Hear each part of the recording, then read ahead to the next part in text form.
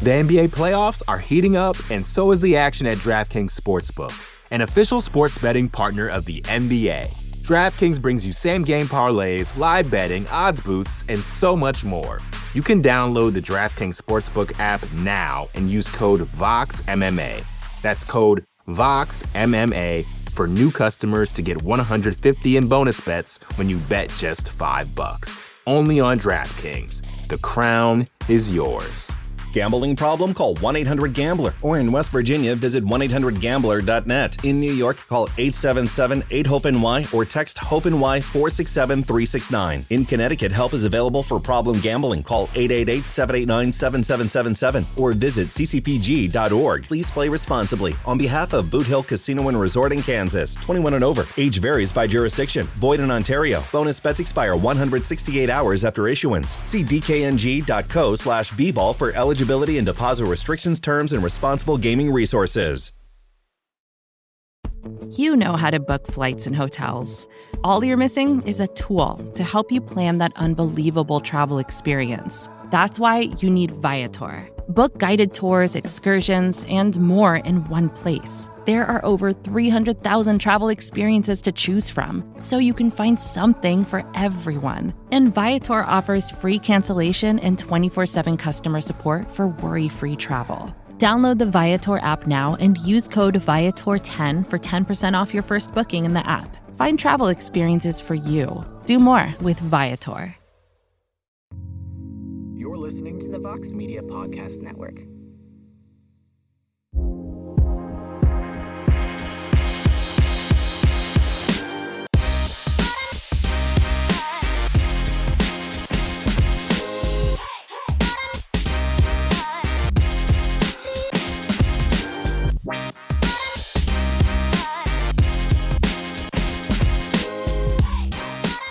Hello, everybody.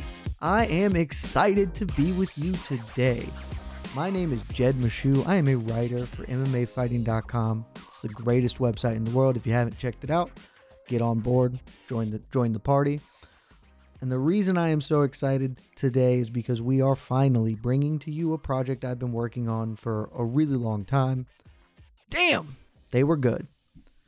Now, if the name doesn't give it away, this podcast is about remembering and reliving the careers of some of the best, some of the most fun, the most violent, the most exciting, our favorite fighters of all time. And so for our inaugural episode, I wanted to talk about possibly the most violent fighter, the greatest action fighter of all time, and also possibly my favorite fighter ever, Mr. Carlos Condit. So the way we're going to do this is we're going to have some categories to break things down and sort of remember the career of Mr. Condit. But before we do so, I need to introduce you to my co-hosts on this maiden voyage, two gentlemen who also work with me at that esteemed website, MMAfighting.com, Mr. Sean Al-Shadi and Mr. Alexander K. Lee. Fellas, how are we feeling? Hello. Look at this. Doing great. Thank you for having us on. I'm really excited because, as you said, you mentioned it already, Carlos Condit, one of your favorites, also one of my favorites. All-time great. Also kind of underrated, like sneaky underrated at this point in the timeline of MMA, right? Like I feel like a lot of fans sort of came on much later in the Carlos Condit game where they don't really understand what this guy was about for so long. So I'm excited to deep dive this, man. I am really excited, and I thank you guys for joining me here. This has been a project, not just for Carlos Condit, but just kind of this project in general is something I have been wanting to do for a while, and I felt like Condit was maybe the best place to start because of what you said, Sean. I think he is one of, if not, like, maybe he's not the greatest action fighter of all time, but he is certainly up there. And I feel like especially if you came into the sport recently, or even if you were one of the Conor McGregor fans who came in, around Conor's rise, you didn't get to see everything about Carlos Condit that made me fall in love with him, and that made kind of a lot of people of our generation fall in love with him. So I am extremely excited to get into this. Jed, this is important. This is an important project you're doing, because I don't want to jump the gun, but I will say, kind of what Shaheen was saying, this is the kind of thing 10 years, 20 years from now, newer fans will just kind of just like look at his record and just be like, oh, this guy was okay. They're like, oh, he was like, whatever. he did this, and the UFC. He was fine. He had a barely above 500 record, I guess, at the end of the day in the UFC, something like that. That's what they're going to look at, and they're not going to realize how magnificent Carlos Condit's career actually was. So this is we are preserving something essential here, I feel. So very well done, I think, for putting this project together. Wow. Coming with the positivity vibes early. That's why we brought you, AK, is look, there's only one way to approach the career of Carlos Condit, and it's with nothing but positive vibes, because this man gave us a lot of great action. So also, if I can't add, very, very handsome man. Like top 5 on most handsome lists. If you're just throwing out there of all time for MMA, I'm just saying. I love this. I think you're dead on. I think you're 100% correct. He's got the ruggedness, dude. You got there's 2 types of handsome, right? There's the Rockhold model handsome, and then there's just the rugged, manly man handsome, which is what Carlos Condit embodies. I don't want to spoil anything. I think there's a section of this podcast where we'll be able to discuss that further. There is, in fact. Okay. I'll tease it. You can tease it as well. We're gonna get into some categories later on, but one of those categories, I compare Carlos Condit to a couple of very handsome folk, so we can absolutely get in, because I think he's nailed it. Top 5 all time. I mean, look, if you want to go with his early career, before he had like the rugged beard, okay, maybe not as handsome of an individual. Boyish. But yeah, a lot more boyish, especially he had a couple like fights around, I don't know, it was like early 20s when he had almost a buzzed head short. Not a great look for him, but once he really got into the meat of his WEC and UFC run, that you're not going to find a lot of men that can stand across from him on a poster and come out looking better. That's all I'm saying. What have I done? You did exactly what I brought you here for. I did not want us to talk about the fighter as a fighter. I want to talk about all the other ridiculous stuff. So, but to get us started, let's at least remember the nuts and bolts of his career. I'm going to run through a very brief recap of what Carlos Condit's career was. So he made his pro debut at the age of 18 in 2002, quickly put together a 13-2 record. But the thing that kind of put him on the map was in 2006, he was part of the Rumble on the Rock welterweight tournament. For those who don't know, that tournament is kind of one of those mythologized tournaments in MMA history. Featured a who's who of people, Dave Monet, Yushin Okami, Jake Shields, Frank Trigg, and a little guy who we'll probably talk about on this podcast one day, by the name of Anderson Silva, all in that was one welterweight tournament. Condit was 21, relatively unknown, made a name for himself, stopped Renato Verissimo and Frank Trigg, made it to the finals where he lost to Jake Shields, but that kind of put him on the map. And from there, he was off and running. He signed with the WEC. He won their welterweight title, defended it 3 times. And then the UFC folded the WEC into their own organization. He made the jump to the UFC. And from there, he had a quick setback early, lost to Martin Kampmann, but put together 4 wins in a row and earned himself an interim title shot against Nick Diaz at UFC 143. That fight has gone on to be one of the more contentious, unanimous decisions in history. Diaz 1-2-5, if you've ever heard that phrase. But Condit won the fight, won a belt, got the chance to fight George St. Pierre for the undisputed title. He, of course, lost to GSP, but as we're going to talk about much later, I'm sure, gave GSP one of the biggest scares of his entire career with the head kick in the 3rd round. After that, up and down, 1-2, lost 2, but found himself in another title fight, this time against Robbie Lawler at UFC 195. If I could, I'd spend the whole podcast talking about that. It's my favorite fight of all time. But he lost a split decision to Lawler. And then that's basically the end of his career as far as the happy parts of myself are concerned. He lost 5 fights in a row, took some time off, came back, 1-2, then lost to Max Griffin at UFC 264 last year and retired a few months later. So his overall MMA career is 31-14, 15 KOs, 13 subs, and 4 decisions.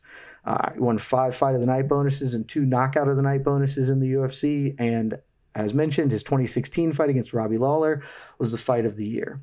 So that is Carlos Condit by the numbers and in a nutshell. And now that we've kind of run that down, AK, I want to start with you. What's sort of your relationship to Carlos Condit? Do you what does he mean to you as a fighter? Is he one of your favorites? I know Sean's already said that, but kind of how do you feel about Carlos Condit, the fighter? I mean, I use the word important at the beginning of this sort of chat we're having here, and I think a lot of fans would use that word to describe, in addition to, of course, being ridiculously entertaining. But for me, for someone who was, I always say I was a bit of a late bloomer when it comes to MMA fandom. I probably came in during that boom period of the mid 2000s, GSP and Anderson Silva when they were dominating, and it was Brock Lesnar had come in, which was a big draw for someone like myself, who was traditionally a professional wrestling fan. So anyway, so during that period, and during that time, Condit was still in the WEC. But when you're a fan and you're trying to learn more and you're insatiable, when you first get into MMA, then you're like, oh, I want to see other organizations that, whatever is accessible, I want to get in there. And of course, WEC was one of them. And at first it was confusing because they had their own welterweight champion, and I understood that they were owned by, the same parent company as UFC. So that was confusing to me at first, but also kind of exciting. And also that part of you that wants to be a hardcore fan, you're kind of like, okay, I want to learn more about this guy. It's almost like getting into an indie band. You know what I mean? Like if I like Carlos Condit, does that make me cool?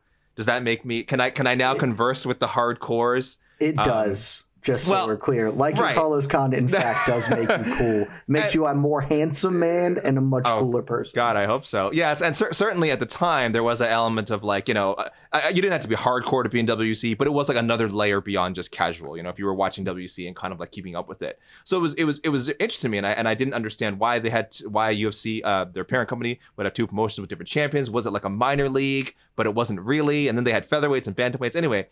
So he kind of helped open up that door, certainly, to a whole other avenue of fandom. And then there's that part where he's just so fun to watch, and you just you got the kind of the strong idea of, and I'm a huge GSP fan, but that there's fighters like GSP who win fights a certain way, and there's fighters like Carlos Condit who win fights a certain way, and you learn to appreciate both. I think most fans learn to appreciate both, but it's important to have the GSPs and it's important to have the Condits. And it was so great when Condit finally made it to the UFC and proved that he could have been there all along, that the three letters next to your name don't determine what how great a fighter you are. And boy, his first run through the UFC was just the first part of his run, I'd say, was so thrilling, as thrilling as much of what had come before. Yeah, man, it's I like you. I came to Condit. I wasn't deep enough in the game to be a fan during the Rumble and the Rock run. I think I maybe had just found the forums online right around that time, but I wasn't deep into it.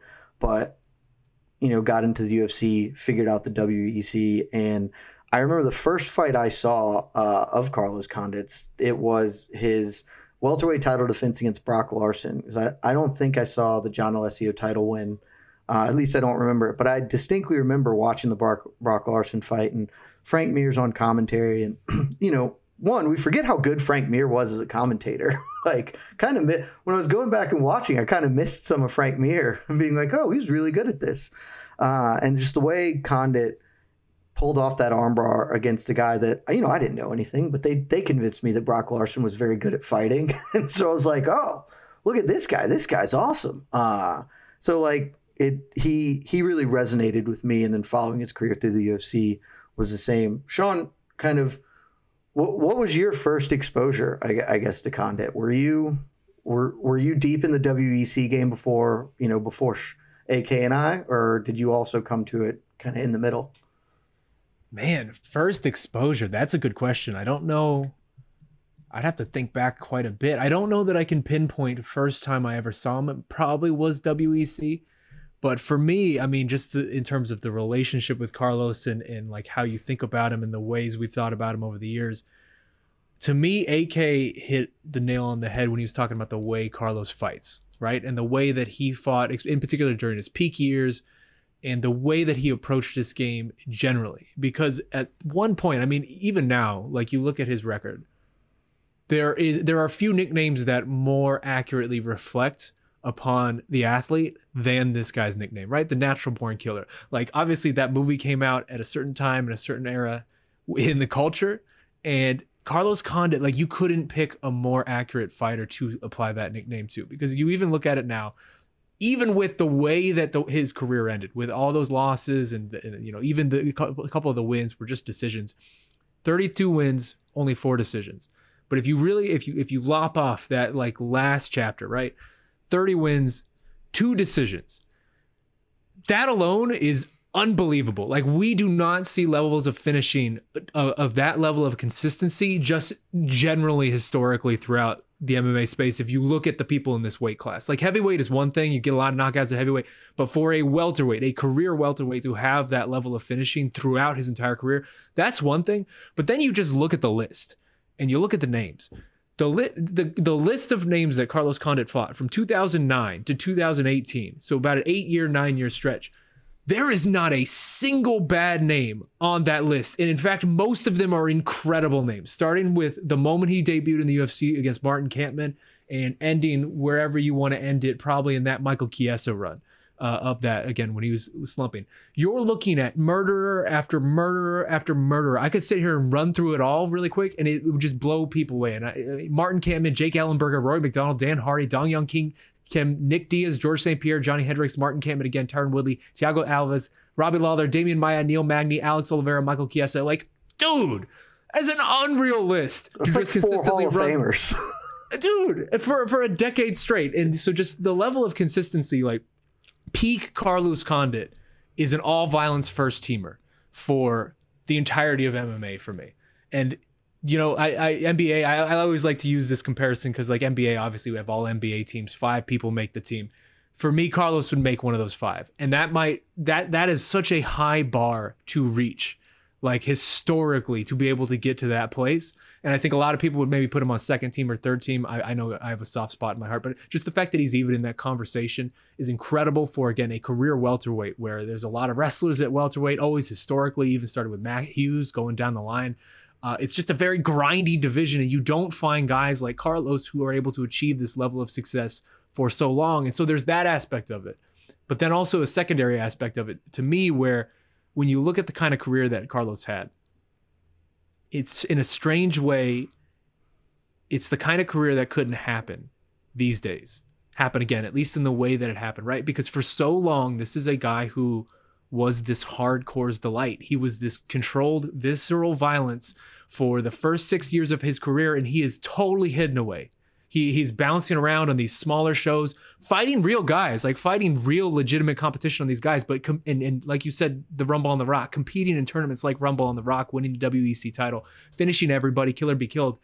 But like if that happens today, first of all, there are no comparisons to like a Rumble on the Rock type of tournament, because that's just like that level of talent does not exist outside of the UFC, outside of Bellator, that type of thing. Like that, you couldn't put together that collection of names. So that alone is a memory of that time. But if something like that happens today, and let's say they figure out how to do it and get that kind of talent, and this just absolute kid, total kid, just comes out of nowhere and stops 2 very, very established fighters to land in the finals, we know about it instantly. Like, he would be a big time person and everybody would be talking to him. There'd be tons of interviews with him, and the UFC would have snapped him up quickly. Like, Carlos still existed in anonymity for a while after that. Like, it's just not the type of career that we see these days. And that to me is a very cool reflection on sort of where MMA was in that era, and how, this was all like all of us weirdos just following this. We're trying to, like you said, find the forums, find the tapes, all of it. Like, it's such a moment in time that it's just never coming back. And that, I guess, again, has such a soft spot in my heart for it. Oh, yeah, man. For sure plays the nostalgia strings really hard. I do want to touch on everything you said, but specifically, look, I forget whatever the number was, 30-2, or however we broke that 30 down. 30 and 2. 2? 30 wins, only 2 decisions at one point in his career. Okay, so again, there were a couple of things that like honestly just shocked me going back and like doing the research. One, he's not old, which is like he's 37, which is not an old man, but it feels like he should be 50 because we got so much of him and he fought so hard. But if you go back, he made his debut, like I said earlier, 18 years old. One, incredible. His mom, there's a story. His mom didn't want to do it. He made his debut in Juarez. He went across the border at 18 to get into a fist fight against the will of his mother, because that's just the kind of dude the Natural Born Killer was. But his first 17 fights, he had 17 fights in 4 years, which is a thing that doesn't happen. His first 17 fights, all of them finished in the first round. And that's not against a bunch of bums. Obviously, there are some people there you don't know, but mixed in, there are some good fighters. And he did not see a second round until his 18th professional fight, the one against Jake Shields on The Rock. Of course, it's Jake Shields. Decision, of course. Not a great decision either. I mean, the true winner, but not a great fight. It's a very Jake Shieldsy fight. So he's the definition of a get or get got fighter, and he got a lot more. He got them a lot more than they got him. So he was awesome, and that's why I'm so excited to talk about him. And we all know submission's not a real loss either. Like, you tap out, that's not a real loss, you know. Come on, someone jujitsu's you, it's whatever. It's like, oh, you're gonna tear a ligament. Like, that's not losing a fight. I mean, one, I would expect nothing less from a man who wants to keep the martial arts apart. Hashtag keep the martial arts apart. Keep the martial arts apart. Yep. And Chael Sonnen once told me that that just means you lose the round. So yeah, so it's fine. it's entirely okay to lose. It's fine. The NBA playoffs are heating up, and so is the action at DraftKings Sportsbook, an official sports betting partner of the NBA. DraftKings brings you same-game parlays, live betting, odds boosts, and so much more. Don't miss out as the NBA postseason winds down. And new customers to DraftKings can bet $5 to get $150 in bonus bets instantly. You can download the DraftKings Sportsbook app now and use code VOXMMA. That's code VOXMMA for new customers to get $150 in bonus bets when you bet just $5. Only on DraftKings. The crown is yours. Gambling problem? Call 1-800-GAMBLER. Or in West Virginia, visit 1-800-GAMBLER.net. In New York, call 877-8-HOPE-NY or text HOPE-NY 467-369. In Connecticut, help is available for problem gambling. Call 888-789-7777 or visit ccpg.org. Please play responsibly. On behalf of Boot Hill Casino and Resort in Kansas, 21 and over. Age varies by jurisdiction. Void in Ontario. Bonus bets expire 168 hours after issuance. See dkng.co/bball for eligibility and deposit restrictions, terms, and responsible gaming resources. Vacations can be tricky. You already know how to book flights and hotels, but now the only thing you're missing is, the actual travel experience. Because is it really a vacation if you're just sitting around like you would at home? You need a tool to get the most out of your time away.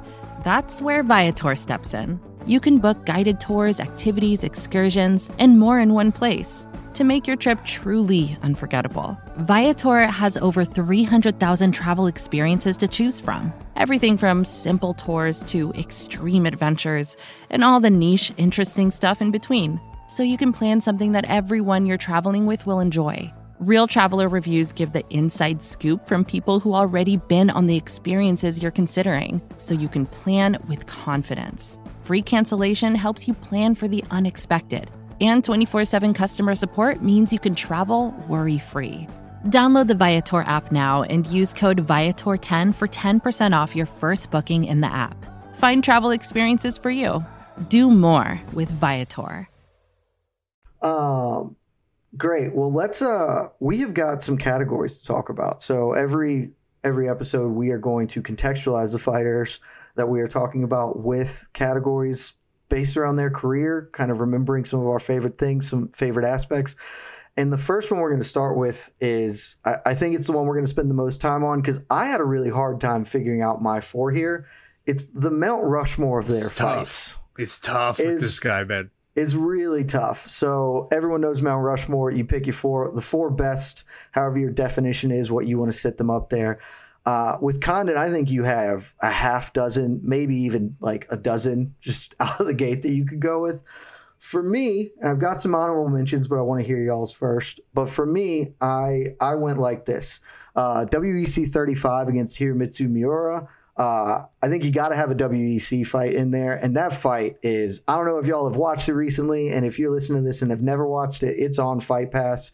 It is 4 rounds of mixing the martial arts. I'm sure AK hated it. No, listen, if you're going to mix the martial arts, at least do it at the highest level. And that stuff, like that fight is an example of the martial arts being mixed in a highly professional way. It's awesome, and it's his last fight in the WEC. Right. And Miura was a guy, I remember at the time, Miura was a guy that nobody was really all that into. I think he had been a middleweight for portions of his career, but he went hammer and tongs with Condit for four rounds. It was awesome. He's judo throwing Condit. He's nasty. Miura's nasty. Dude, it was awesome. That fight, I forgot how good that fight was until I rewatched it for this. He's nasty. So that fight is definitely kicking off. The other fight, I think this fight it's on everyone's, I assume. UFC 195 against Robbie Lawler. Absolutely. If it's not on your Mount Rushmore of Carlos Condit, you're insane. And frankly, if it's not on your Mount Rushmore of fights, I think you're insane. To me, it is the best fight that is. I'm going to come out hot take. It's the best fight of all time. Agree. Ooh, AK. It's my favorite fight. I've watched it many. It's so good. I knew I loved you for a reason, and this is it. We disagree on a lot of things, but at the core of it, we arrive at the same place. Sean, are you standing for Robbie against? You're doing it. Pains me because I don't want to talk noise on this fight because it's one of my favorite fights I've ever seen. It's the biggest robbery. It's maybe not the biggest robbery, but it's the second biggest robbery I've ever seen in my mind. It's maybe the most impactful robbery I've ever seen. Yeah, I mean, the historical impact of what that would have meant for him had it actually been scored correctly, like that, it really upsets me still, even all these years later. But as great as that fight is, and it's so good, I can't put it above Lawler McDonald too. And so that's just a hard barrier for me to reach. Part of it was me being there for Lawler McDonald too, and that's sort of being part of what in my mind was the greatest night of MMA that I've ever seen in my life at UFC 189. But I can't put it at greatest fight ever, but it's definitely in the conversation. Like, I'm not going to get mad at anybody for that. When I was at the score and I was doing a top 10 all time list, I actually cheated and I made them 1A and 1B. I put both probably. Yeah, you can find that's out there. It's out there on the internet. Yeah. What was 1A? Huh? What was 1A? No, the Lawler Condit and then Lawler McDonald's were 1A and 1. Oh, which one was? I have no idea which one was 1A. Yeah, I don't remember.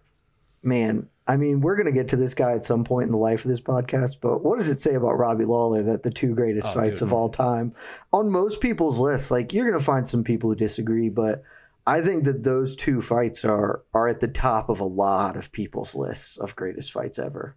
Yeah, all I'm saying is when you do the Robbie Lawler episode, because it's going to happen at some point, you need to come bring me on. Yeah, because I got thoughts. We're going to have a lot of thoughts about Robbie Lawler, but this is a podcast to celebrate Carlos Condit. So I've got Miura, I've got Lawler, UFC 195. I went for the Dan Hardy fight at UFC 120. Interesting. I think it's obviously not a complete showing. It's a first round KO, but I think it's people forget this, and everybody, the way their careers diverged after the fact, people think that Condit was, obviously he would have killed Dan Hardy. He was like a decent sized underdog. Hardy was like a -200, -250 favorite coming into that fight. It was in London, so Hardy had the hometown crowd. And if you rewatch it, the commentary is this was Hardy coming off his title fight against GSP where he got blanked 5 rounds to nothing, but everybody was so impressed that Hardy survived against GSP. So his stock was maybe never higher than at that very moment. And Carlos Condit killed him, just absolutely knocked him out, silenced the crowd. I think it's maybe his best single highlight, and so that's going to make the Mount Rushmore for me. And then real quick, if I could jump in, shoot. One of my favorite parts about Carlos in general is something that you just sort of alluded to there, which is for so long, early in his UFC career and pre that as well, no one believed in him. Like, he was the underdog going into so many of these fights, like a lot of the WEC fights, just throughout it. For some reason, it took everyone so long to believe in Carlos Condit and get on board with Carlos Condit. Because you say that now, like Dan Hardy was like a sizable favor over Carlos, and that feels insane. That feels certifiably insane with what we know now with Pete Carlos Condit. But that was the reality for so long. So like that, this dude was just coming into these fights with a chip on his shoulder. He was acutely aware of the fact that no one was picking him. No one believed in him. Everyone felt like, oh, he's not good enough for UFC material, that type of thing. That lasted so long. And it's just such a weird tidbit when it comes to this guy. Well, he had a weird start to his UFC career, though. I'm looking back on it now. So he had the first Campman fight, which he probably should have won. Split decision went against him. Then he had the Ellenberger fight, which he won that split decision, but that was the other way. You could have made a case that Ellenberger should have won that fight. And then he has a fight with Rory where he's getting dominated for almost the entire fight and then has a comeback. Until the last 10 seconds. Yeah. So there was reasons to kind of doubt whether he would be a, top contender in the UFC. And that's kind of, I can see why going to the Dan Hardy fight, he'd be such an underdog. But it's funny. Yeah. Very weird start to his UFC run.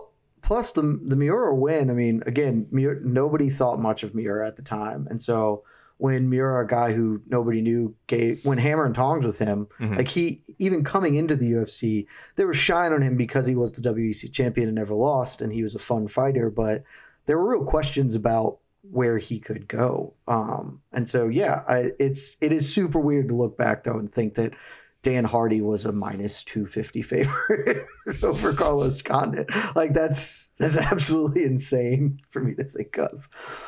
And then the last spot is where I really struggled because I wanted to get a Hardy. I wanted to get a big time highlight KO finish. I think you could have gone with a lot. Like I said, I went with the Hardy one. I can't in my soul put the Nick Diaz UFC 143 fight on there. I assume one of you gentlemen will have. I didn't. We're going to have to talk about that fight. But for me, even though it's a loss, I went for the George St. Pierre fight at UFC 154. Even though it is a loss, it's a loss where he arguably lost all 5 rounds. I think he lost 4 of them. That fight was more fun than I think people remember it. I think they mostly remember it as George doing a lot of lay and pray, and there's some of that. But outside of the round 3, kick where that almost upset the world, the rest of that fight is still competitive to an extent. Condit is still fighting. He's working good. They are both bleeding like stuck pigs just all over the cage. And so I think I went with that one because we're going to talk about this a little bit later. I think it's one of the high points of his career. And I think it just sort of shows, even in defeat, kind of a lot of good things about Condit. I've got a couple of honorable mentions, but I want to see where you guys are in your Mount Rushmores.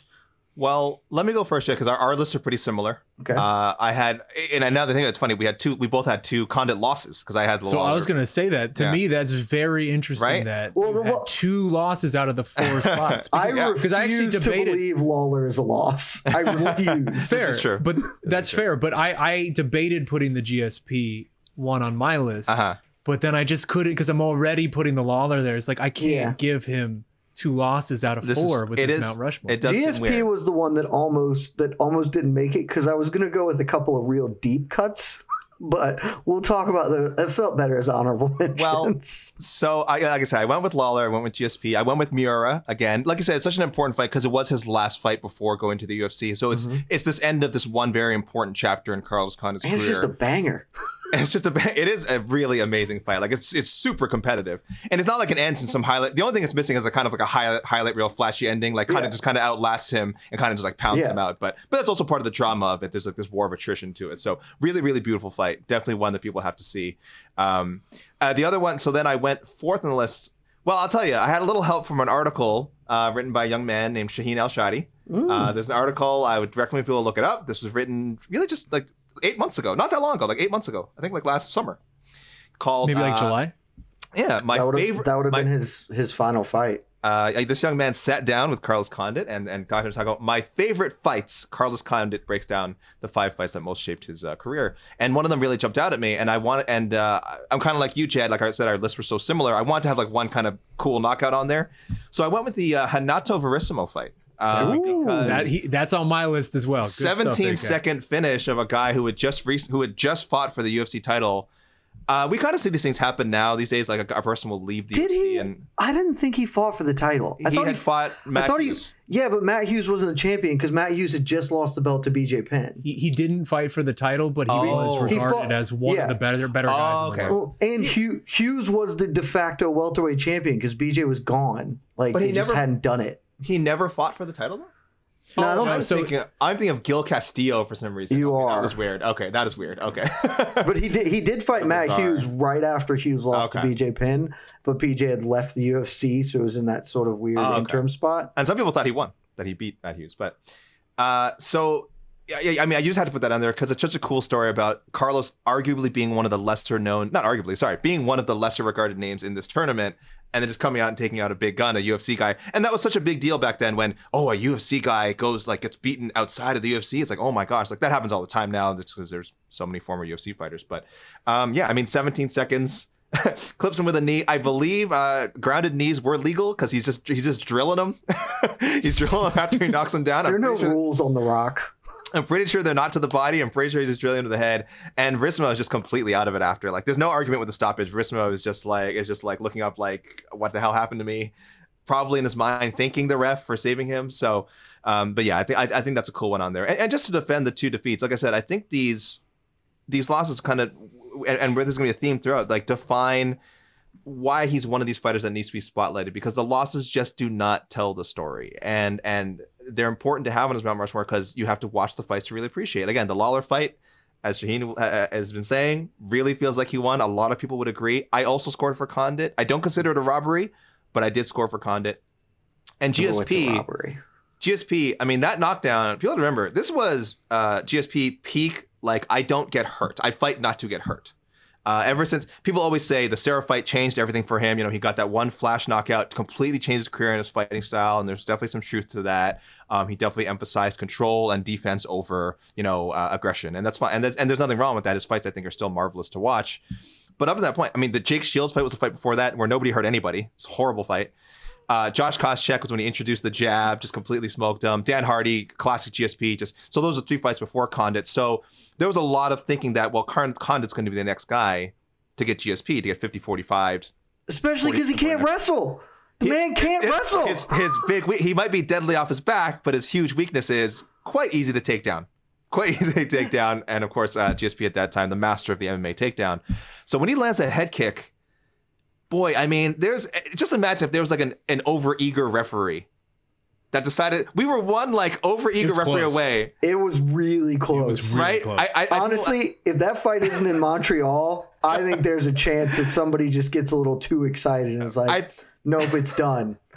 I think people just remember the knockdown and don't remember Condit like pouncing right on him, and he's throwing some shots. He's throwing some ground and pound. GSP was defending pretty intelligently, but again, we have seen fights stop for less, I would say. Not championship fights. Championship fights, I would say, it was a championship fight, like I said. It was in Montreal. Those factors helped. But we've seen like non-championship fights get stopped where someone eats a head kick and the referees right away is kind of like, okay, I'm just looking for anything to stop this fight.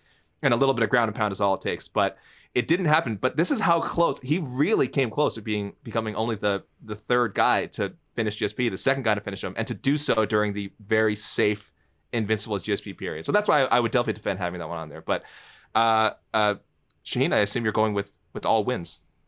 So, well, a quick story about the GSP fight for me, because that was a very memorable experience. Were you at that? In my life? I wasn't at that. Okay. I was actually on vacation. I was in Kuwait. Oh, so I was in Kuwait visiting family.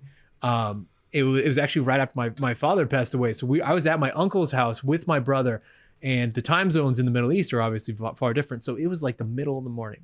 It was like 4 a.m., something like that, 3 a.m., 4 a.m. We're the only ones up in the house. I woke him up, my brother, because I was like, dude, GSP is going to fight Carlos. Like, this is going to be a really good fight. And he was excited for it as well. So we woke up in the middle of the night and we watched this. And when Carlos landed that head kick in the 3rd round, I woke up at least 3 different people in that house with the sound that just like came out of my body that I couldn't even help. I'm just some type of like, it was like standing on the bed thinking like, there's no way in hell that this is actually going to happen. Because you're right, it was one-way traffic up to that point. Super memorable fight. And that to me is one of the most agonizing parts of the Carlos Condit story, which was he gets 2 different shots at the UFC title. And both of them were so agonizingly close. And he gave so much of himself in both of those fights, in particular the Lawler fight, but both of them, to winning that, to getting that objective, to crossing that off on the career checklist, and to come so close twice and then just have it ripped away from you 2 different times. Like, that is, it still hurts me. It still hurts me. There are not a lot of fighters who have come closer to winning an undisputed. Like Alexander Gustafsson, maybe. Chael. Like his Chael the one time though. Like Gustafsson had the DC and the Jones fights. True, yeah, he had 2, yeah. And they were scored differently. Yeah, it was really tough. That's what hurts. Really tough for Condit. So, but if that's so that's not on your list. Lawler obviously is. So that's not on my list, but Lawler absolutely is. You can't talk about Carlos Condit without talking about the Robbie Lawler fight. And we've already hit that, so I won't go too much into that. The 3 others I had, super proud of you, AK, for the Hanato Verissimo pick, because that was actually my first one I picked after the Lawler fight. Like you said, Jed, there are proud of y'all. 6 or 12 that you could just throw a dart at this resume and it would, you could. You're not going to find a bad fight. 4. Well, you're going to find a couple bad fights. Well, not in his real career. Okay. Not in his real career. I don't count anything post Lawler. But the Verissimo one to me it definitely belongs in there because we've already talked about this Rumble on the Rock tournament a lot, so I don't want to rehash it. But if you just consider the names in this tournament, right? It's 6 men who either went on to hold the UFC title or challenge for the UFC title. Anderson Silva, Jake Shields, Yushin Okami, Dave Monet, Frank Trigg, Condit, and then Verissimo. It's just like, what? That's an absurd group of people that Carlos Condit at that point in his career absolutely did not belong amongst at all. Frank Trigg had nearly won the title like a year before this in the UFC. Like this was a very fresh Frank Trigg off of all this. And Verissimo was the A side to this fight. Everyone thought, hey, this is the coach of BJ Penn. He's a black belt in jiu-jitsu. Like this, he's fought Matt Hughes. He's fought Carlos Newton. He's beaten Carlos Newton. Like he's going to be one of the top dogs in this tournament. And Carlos Condit goes out there and, as AK said, just unbelievable violence for 17 seconds. Just knees this dude right in the chest or in the face. Like it's hard to tell with the angle. And it's beautiful. It is absolutely gorgeous violence. And to get it done in 17 seconds again, as such an underdog, like that to me belongs on the list. That sort of was the first fight that opened everybody's eyes of like, holy shit, like what's going on with this Carlos Condit guy? So that's my second one. My third one, I'm going WEC as well. I felt like it was important to have WEC representation. I actually went a different route though. I went the Brock Larson fight, which Jed, you alluded to that earlier in this show. That's an interesting fight to me because coming into that, I think Brock Larson, I don't remember his record at the time. I think he was like 24-1. And like, it's funny to hear it now of like, oh, Brock Larson, he's this big contender. He was also, who that one loss was to? John Fitch. Like he was 24 and John Fitch. There you go. That's a damn good record. This is the important part of doing things like this because it's impossible to contextualize history just from looking at a Wikipedia page. People will look at Brock Larson and just dismiss it, but it's like, no, there was a moment in time where Brock Larson was an actual imposing dude who mattered to a certain degree. And going into that Carlos Condit fight, Carlos was already the WEC champion, and he was the underdog in that fight as well with the Brock Larson fight. Brock Larson was basically the heir apparent to this title. And Carlos just goes out there and subs him in like 2 minutes. And it just makes it look easy. And it's unbelievable. I think it's probably one of the final turning points where people started to stop doubting Carlos, at least to a certain degree. So that's on there as well. And then for me, I wanted some sort of late career representation other than the Lawler fight. Or I guess UFC representation, I should say, other than the Lawler fight. So for me, the Martin Kampmann rematch is up on there. That was the next one on my list. That one just got bumped by the GSP fight. It is such an unbelievably good fight. Action through and through, nonstop action for 4 rounds. Low-key banger. Like no one ever talks about Condit Kampmann 2 when they talk about their favorite fights, but unbelievable finish, unbelievable fight. And kind of, if we're being honest, I would say either that or the Thiago Alves one is the last time that we saw really peak Condit in a win. And that to me felt important. So that's my fourth one. I I respect them all. I want to throw a couple of shout outs here for the guys who just missed my list. One, Martin Kampman, two. That was the next one up. Carlo Prater. The rematch in the WEC. That was the one that I considered instead of the Miura fight. Miura fight's obviously better, but Prater had a win over Condit, and I remember coming into that fight, that was a big narrative of, okay, well, he beat Brock Larson to get the belt, but now this is the dude that's already tapped him, and he comes and just shows out against Prater. And then two more. One, Tatsunori Tanaka. He fought him in Pancrase, and the reason I think about this fight is because it's the only time I've ever seen Carlos Condit with kicks to the head of a downed opponent legal.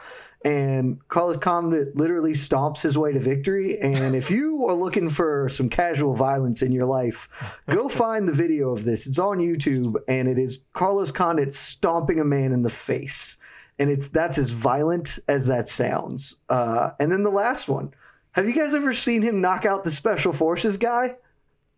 I don't know. I don't think it's like the funniest thing in the MMA. Oh, not a fighter, like the actual Special Forces guy is incredible.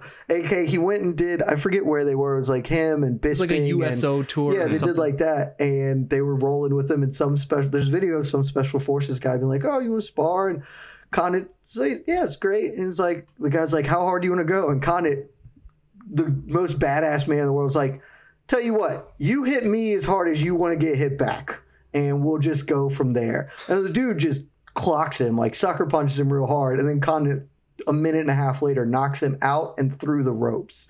It's awesome. And like all of his friends, like the Special Forces guys, are cheering it on. It's unbelievable. They're all like, "Yeah!" So shout out to that. I can't believe that didn't make your top four.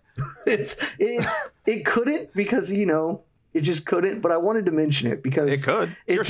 It's an incredible MMA otherworld highlight that I just, in case people hadn't seen it or heard about that, I want to expose you to this aspect of Carlos Condit. Any other ones that we haven't talked about that y'all had considered throwing in there? I mean, I know we mentioned it. I do want to say, I almost feel like I left out Nick Diaz. I almost feel like I forgot it. I know it's not a super entertaining fight to watch, but again, for me, it was very informative as far as, I shouldn't say illustrative, as far as how to judge a modern MMA fight. Because I remember watching that live, and I was just a fan at the time and probably wasn't paying super close attention to everything that was happening. I was definitely at a bar, watching a bar, and I just thought Diaz won. I was with my friend, and we were like almost like disappointed. You were not alone. Right. And I was almost disappointed that it wasn't more of like, oh, we thought it'd be this natural born killer and Nick Diaz. It's gonna be a back and forth, like, bro, it's gonna be sick, bro. And like, that's how I talked back then. And then it just, obviously it didn't turn out that way. It was a super tactical fight. This was peak Greg Jackson, a Jedi Master. This guy's such a genius thing. And they had the right plan. And after watching the fight, I did a robbery review for it. And after watching the fight closely, this is where I started, afterwards, after reading the discourse about it, I understood the difference between coming forward and controlling where a fight goes. Because Condit absolutely controlled where that fight went.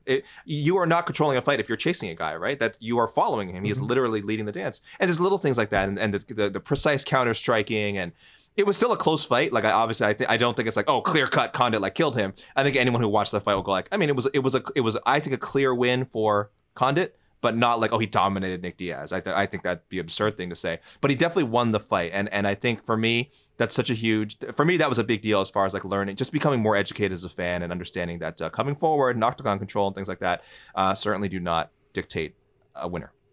So I have a story about this fight because this fight, UFC 143, is actually the first UFC fight I was ever in attendance for. Oh. This was in, I think, February 2012. I had just moved to Las Vegas to be a professional gambler. We can talk about that another time. But yeah. Wait, what? Bearing the lead here. Talk off air about that. I didn't know that. The lead has been buried. So I had just moved to Las Vegas. Clearly didn't work out for you. No, it was actually going very well. But then I decided I was going to be a lawyer. And then that didn't. I decided not to do that after I went to law school. But what a life this guy had. Jeez Louise. Many hats. But the point being, that was the first UFC I'd ever attended. At that point, I'd been a fan for a number of years, probably close to 8. And huge, super excited about this. And let me tell you, everyone in attendance hated that fight and really hated the outcome. There were so many people booing just the whole, like everybody in front of me, because, it's the end of the night. A lot of people had several beverages in them, and they are just going after Condit. And I'm sitting there, and I, from the bleeders or whatever, I was like, I don't know, man. I kind of think Condit won. Like, he kicked him in the leg a lot, and Nick Diaz didn't do anything about that. I know it's not the fight we were expecting on paper, but like, it seems fair that he won and almost got in a fight with the guy in front of me who was extremely into Nick Diaz as a fighter. So that's my story about UFC 143. Sean, any other fights that you didn't talk about that you feel the need to speak on here? No, I mean, I think we've hit most of the major ones. I will say about Diaz, I made a very conscious decision to leave that off of my list. I do feel as though, and I'm sure we'll get to it in a later category, I do feel as though there is a case to be made where that is the peak of Carlos Condit's career. So that maybe feels weird to omit it from a Mount Rushmore. But to me, I guess it depends on how you view a Mount Rushmore, what that means to you when you hear the phrase of like how you want to apply it. Because to me, a Mount Rushmore really means the fights that I would want to go back and watch the most rewatchable fights, the most memorable fights, the most impressive fights. And while that Diaz fight is obviously an important fight for Carlos's career, just when you look at the trophy case and the belt that he won from it, to me, it doesn't apply the rest of the rubric, the criteria that I would sort of lay out there. So I made a very conscious decision to leave that off. And I don't even think it, even if you give me like a top 10, I don't know that it would have made it. Yeah, I'm very much in the same boat. I have it in or tangential to another category. And so let's go to some other categories in honor of arguably the greatest welterweight of all time, George St. Pierre, the I'm Not Impressed by Your Performance Award. This award is going to go to the fight. It doesn't have to be a fight. It could be any moment where you think that's not his best, stuff like that. So I think we've got a couple of, there are a lot of options from late career Condit. I don't think you could do anything early. But for me, I am leading with the Demian Maia fight. It was the one immediately after the Lawler fight. And I think it was clear at that point, at least to me, that the Condit era had ended. After the fight, Condit even said, hey, Demian Maia, brick-fisted Demian Maia hurt me with a punch on the ground. So that's when I kind of knew, okay, this is probably it for Carlos Condit. And so I have another honorable mention that's a very different kind of concept here, but for me, it's the Maia. Sean, what about you? No, I went in the same boat as you on this one. I mean, that was sort of, because again, that was right after Robbie Lawler. And so, and it was, I was going to say it was quickly after, but it wasn't. I mean, it was that the Lawler was in January, it opened the year, and then this one was in August. So Carlos took a long time off. It felt like he was sort of trying to recharge, get that motivation back up. But again, he was inches away from winning the welterweight title. And then to come in there against Demian Maia, it felt like, hey, if he wins this, maybe he can get another shot quickly. And then it's over 2 minutes later. That was anticlimactic. And as you said, the way that Carlos sort of handled it afterwards, of him just almost admitting to himself, like, hey, like I wasn't in this mentally. Like, I just don't even know if I'm in this anymore generally. That to me was the pick. I mean, because there's a lot here for late career Carlos that we could sort of wade through for like disappointing performances, because that's just how it goes in this game when somebody's at the end of their career. But that was, again, the turning point for me. So I agree with you. Fair. AK, where are you at? I hated that Demian Maia matchup so much. I don't know how much control a Condit would have had over his matchups at the time, or even if he did, whether he should say no to a matchup like that, because Maia was very, very, like, rankings wise, I remember the fight very much made sense. I don't recall if the UFC, I'm pretty sure they had their own official rankings at the time. Even if they didn't, you look at like Sherdog rankings, whatever popular rankings. This was pre-MMA fighting global rankings, sadly. The only rankings that matter. The only rankings that matter. And I believe if we had been taking at the time, I mean, Maia and Condit would have been around in the same race, somewhere in the top 7, right? So it made sense ranking wise. But boy, stylistically, I mean, we talk about GSP being a bad matchup for him. Damian Maia may be the best, jiu-jitsu wrestler we've seen. He's one of those jiu-jitsu guys who can not only kill you on the ground, he can get you there real fast. This fight went like exactly as all of us, I think, predicted it would go. Especially like, there's like scenarios where we thought Condit could win, but generally it's like, if they fight 99 out of 100 times, they fight 100 times, 99 out of 100, he's getting taken down. He's getting submitted. It was just really depressing to watch. It's just not the kind of fight that coming off the Lawler fight. Again, we shouldn't have, I wish we weren't so focused on, how do we get him back into the title picture? How do we keep him in contention? He should have just been given a fun fight after this. I know that's not how the UFC works. Even today, that's not how it works. We don't do that. Guys lose title fights and they're thrown into some dumbass matchup, like killer matchup for the very next fight. And this is how guys go from unless you're Colby Covington. Unless you're Colby Covington, I guess. Or Jorge Masvidal, who got an immediate rematch. Condit should have just gotten an immediate rematch. Yeah, that would have been nice too. There was so many better ways to handle this. Damian Maia, promotional malpractice. And if Condit had a choice, he should have said no. I really just wish that fight had not happened. Yeah, but that's not who Carlos Condit isn't a guy who says no, is the thing. Fun fact about that fight, I just looked it up. 2 total strikes were landed in that fight, 1 by each man. It was Damian Maia took him down and tapped him. It was just not great. I do have an honorable mention. It's a more, ephemeral kind of an idea. And it's Carlos Condit's wrestling, because apparently this man has been wrestling since 9 years old, and he just never learned how to do it. Is that true? That's Wikipedia said it, so I'm gonna that was the first combat sport he got into was wrestling as a child, and he, at the bare minimum, he's been wrestling since he was 15, because that's when he started training with Greg Jackson, and he never got good at it, not even competent. Which is, we could just talk about it right now. I think you talked at the beginning of the show, Sean, about how we're never going to have a career like his again for a lot of reasons. We're also never going to have a career like his again because I don't know if it's physically possible for a fighter to be bad at wrestling and compete in this time period of wrestlers. He fought in the most wrestling heavy division in the world and couldn't do it at all, and still somehow was a hair away from winning a title twice. Yeah. In today's MMA, he would have been matched up with Logan Storley in his 12th pro fight or something. You know what I mean? Right? There's no, because we have such an influx of Division 1 All-Americans, Division 2 champions. There's such an influx, and they're all in that lower. Of course, they come up to at least 3 or 4 fights in that lower range. At some point, Condit would have ran into one of those guys and just gotten grinded and lost the decision. And that there wasn't quite that influx of wrestlers, as you said, back then, at least not on the lower levels, right? So.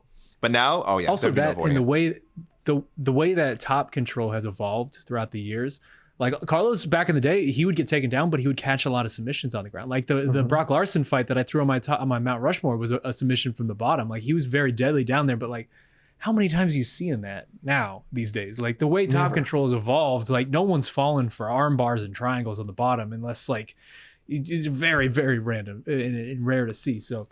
It's just not a game that would be replicated well or work well, I should say, in this era. He would definitely need to shore up that defensive wrestling because you're right, AK. He would 100% get matched up with a Logan Storley or a Sean Brady or any of these number of guys. The thing is, though, it shouldn't have worked in his era. I still don't understand because it's not like he managed to skirt and avoid wrestlers. Jake Ellenberger was, I think, an All-American wrestler in college. Jake fell in love with his hands, in fairness. Yeah, sure, but also the man can crack, so that's fair. But he just lived in a very strange time. He was so violent. He was just so violent. The rest of it didn't matter. He didn't need to take people to be able to stop a takedown. He was just the most violent man alive. So we're all in agreement on the Impressed by Your Performance award, though, Damian Maia, just because the rest of them all feel like they were after the fact there anyway. Let us never speak of it again.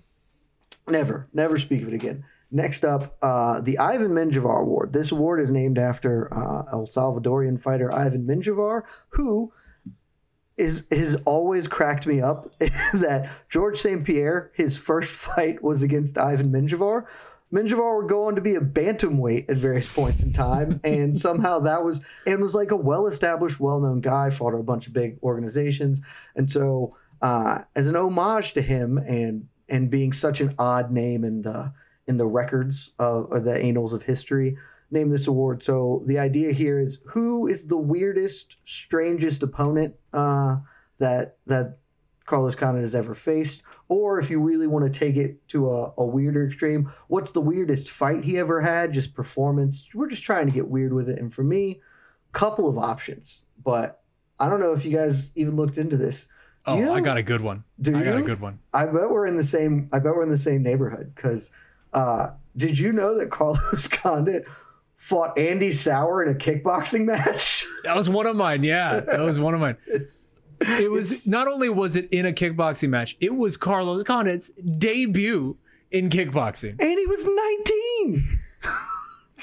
Like, for also an extension of that, right after a couple years after, he fought Marcus Davis in kickboxing, and that blows my mind. Like, if you'd asked me before doing this, has Carlos Condit ever fought Marcus Davis? I'd be like, no. I would have bet a substantial amount of my income on that. And the Irish hand grenade and Carlos Condit just kickboxing each other. So those are my weird ones. I think you could make a case for Frank Trigg, but what do you got? Do you guys have anybody that I'm missing? Okay, so I have a good one. Go ahead, Shane.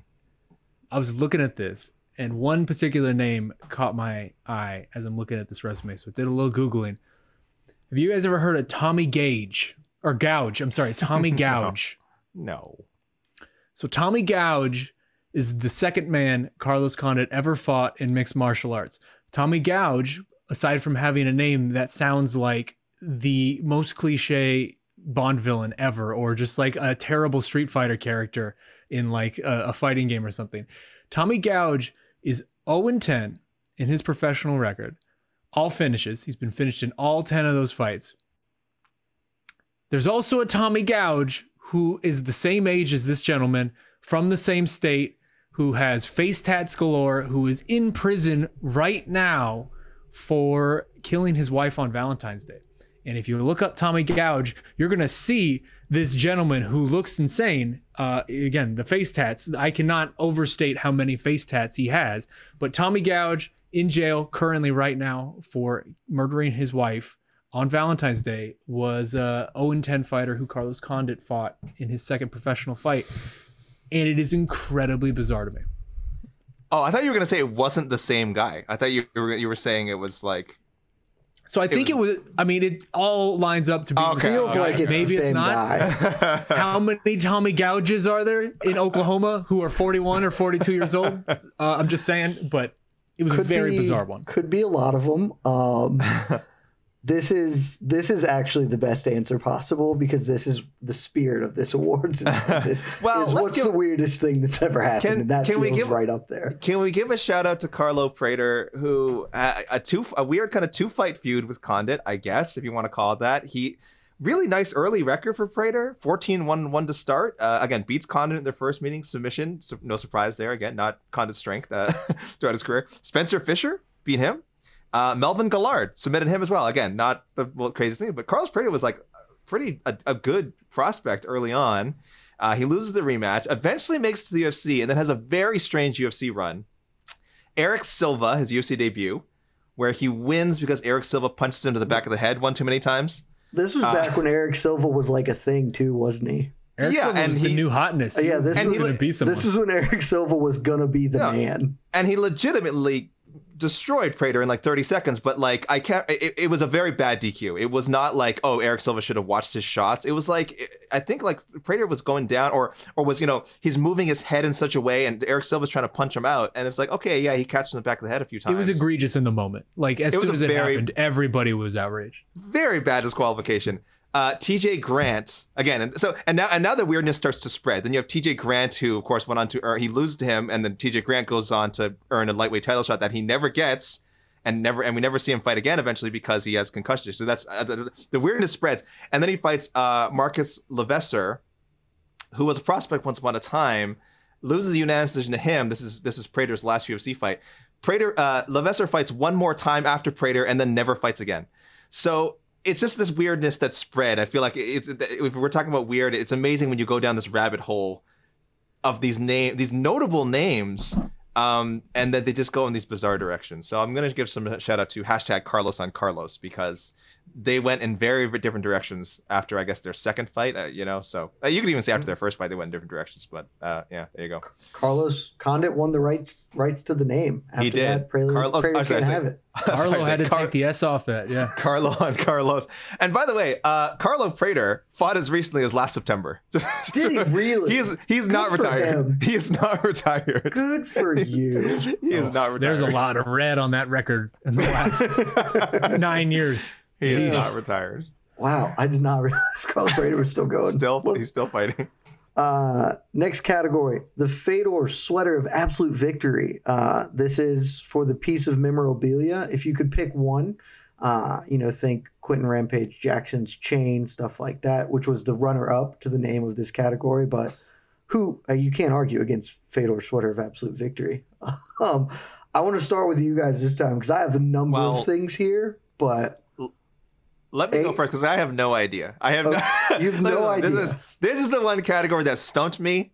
And again, this is our first time doing this, so I'm happy to just leave it to you guys. I was like his jock strap. I don't know what. I don't know. Why would that be the first one? I'm just trying to think what would be some unique piece of memorabilia that you could have. Like I don't know. I don't like. At least when it comes to Carlos Condit, like I feel like a no frills kind of guy. Like what piece of memorabilia do I want from Carlos Condit? So I leave it to you guys. Hopefully I'll have better answers in the future if I'm ever invited to the show again. Go ahead. Show me how this is done. I don't understand this category. Sean, you gotta have 20 better years. than jockstrap. We have 20 years of this man in our lives, and you went with jockstrap right out of the gate. That might be my answer next time too. I honestly I don't understand this category. Make it a bit. Whatever you're into, you're into. I'm not gonna hate. That just surprised me. So for me, I mean, this was a difficult one for me as well. But I think ultimately, with memorabilia, it's a little bit tough because I don't know that Carlos has like a really iconic. Like logo or sort of trademark style that he wore. Like Anderson has the spider shorts and BJ has the belt shorts, those type of things. I don't know if there's anything like that I associate with Carlos. So for me, I went the bloody trunks from the Lawler fight. Ooh, see, that's a that good to one. me would be a very cool thing. Frame, hanging up in the office. Yeah. Any time somebody walked in, be like, "Hey, you see that? That's from that one time this guy, this legend of the game, got jobbed so damn hard." Yeah, but imagine what the jockstrap looked like after that fight, though. I mean that's with the jockstrap with the bloody jockstrap. Whoa, no! You can only pick one. Hold on, you're only picking one. I'm getting the jockstrap, buddy. You can have the shorts. See, anytime I need to reignite that rage, I would just look at it and see. That's how you do it, AK. That's a great answer. Three things I have, but two that really jumped out at me. The first is I just loved the WEC belt. Give me any of his belts. Like, I just thought that was really clean, classic, understated MMA title, which is not like a thing that happens a lot. So I would love one of those. Also, bring back the WEC blue cage. I don't know where I could fit the blue cage in my office. It might be tough, but like it was, man, rewatching those fights was like, this is great. This is just a good thing to watch. And the last thing that I think the thing that would be most likely is there's maybe nothing that has stuck with me more in the entire history of this sport than that image after the Lawler fight of Condit and Lawler just hanging on the cage side by side, absolutely on the fence spent. posts, yeah. I think it's the most iconic thing that this sport has ever produced, and just a photo of that image. If I could find one, I would frame it and put it over my desk. Or you go a little bigger, think little bigger, darling, and get the actual fence post from that side of that octagon from that night. Right? I mean, that's actually the best one. See, look, Sean, we're already working our way through things. That's perfect. If someone is looking for a gift for me for Christmas next year, that side of the fence post and I can get two fat heads of them and just recreate the scene in my office, it'll be great. It'll be the best thing that's ever happened to me. Next category here, we have the International Player Haters Ball. So we're doing a lot of love, a lot of great things happening, but not everything was good about Condit. We've touched on some of it. This is just to pick apart their career in some ways, take some shots. If you have shots to take about Carlos Condit's career, anything like that, take them. And for me, we've touched on a lot of this already, but the big one, he cannot wrestle at all. And that's a huge problem.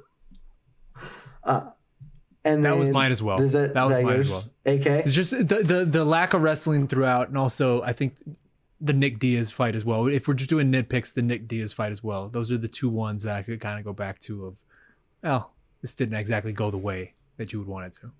Obviously he won, but you know what I mean.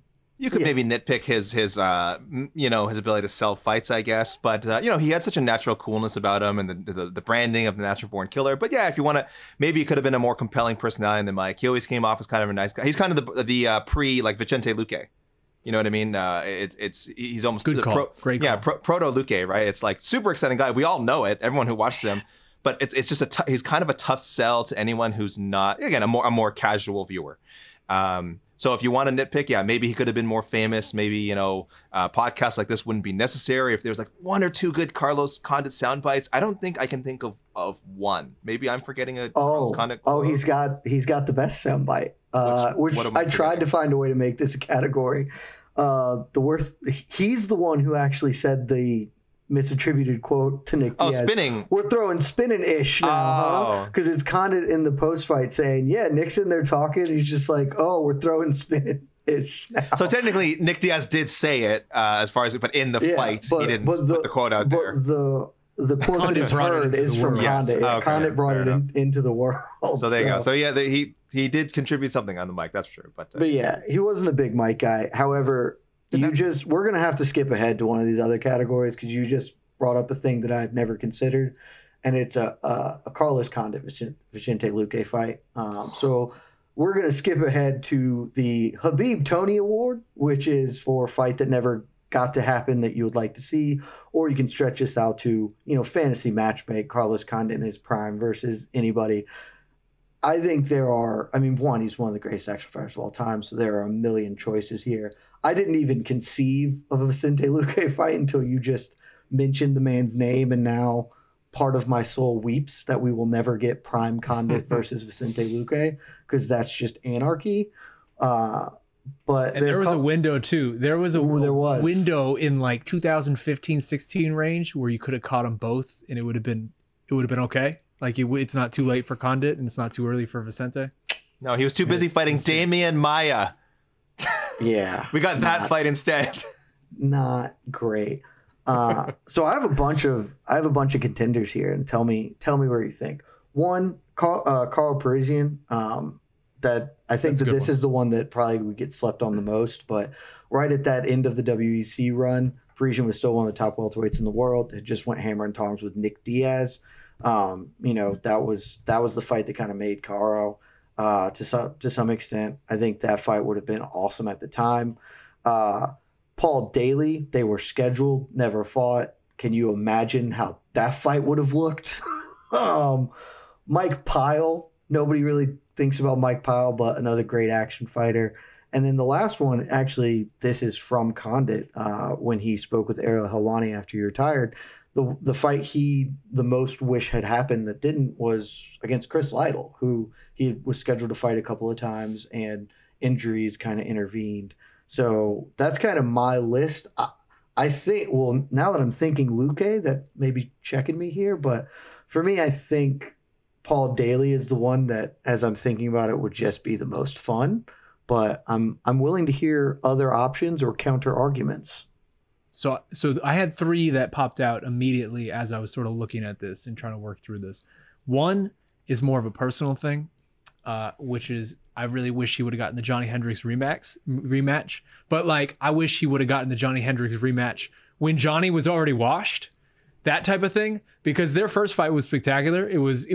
It's one of the better 3-round fights you'll ever see if you go back and rewatch it and you're catching them both at the right moment.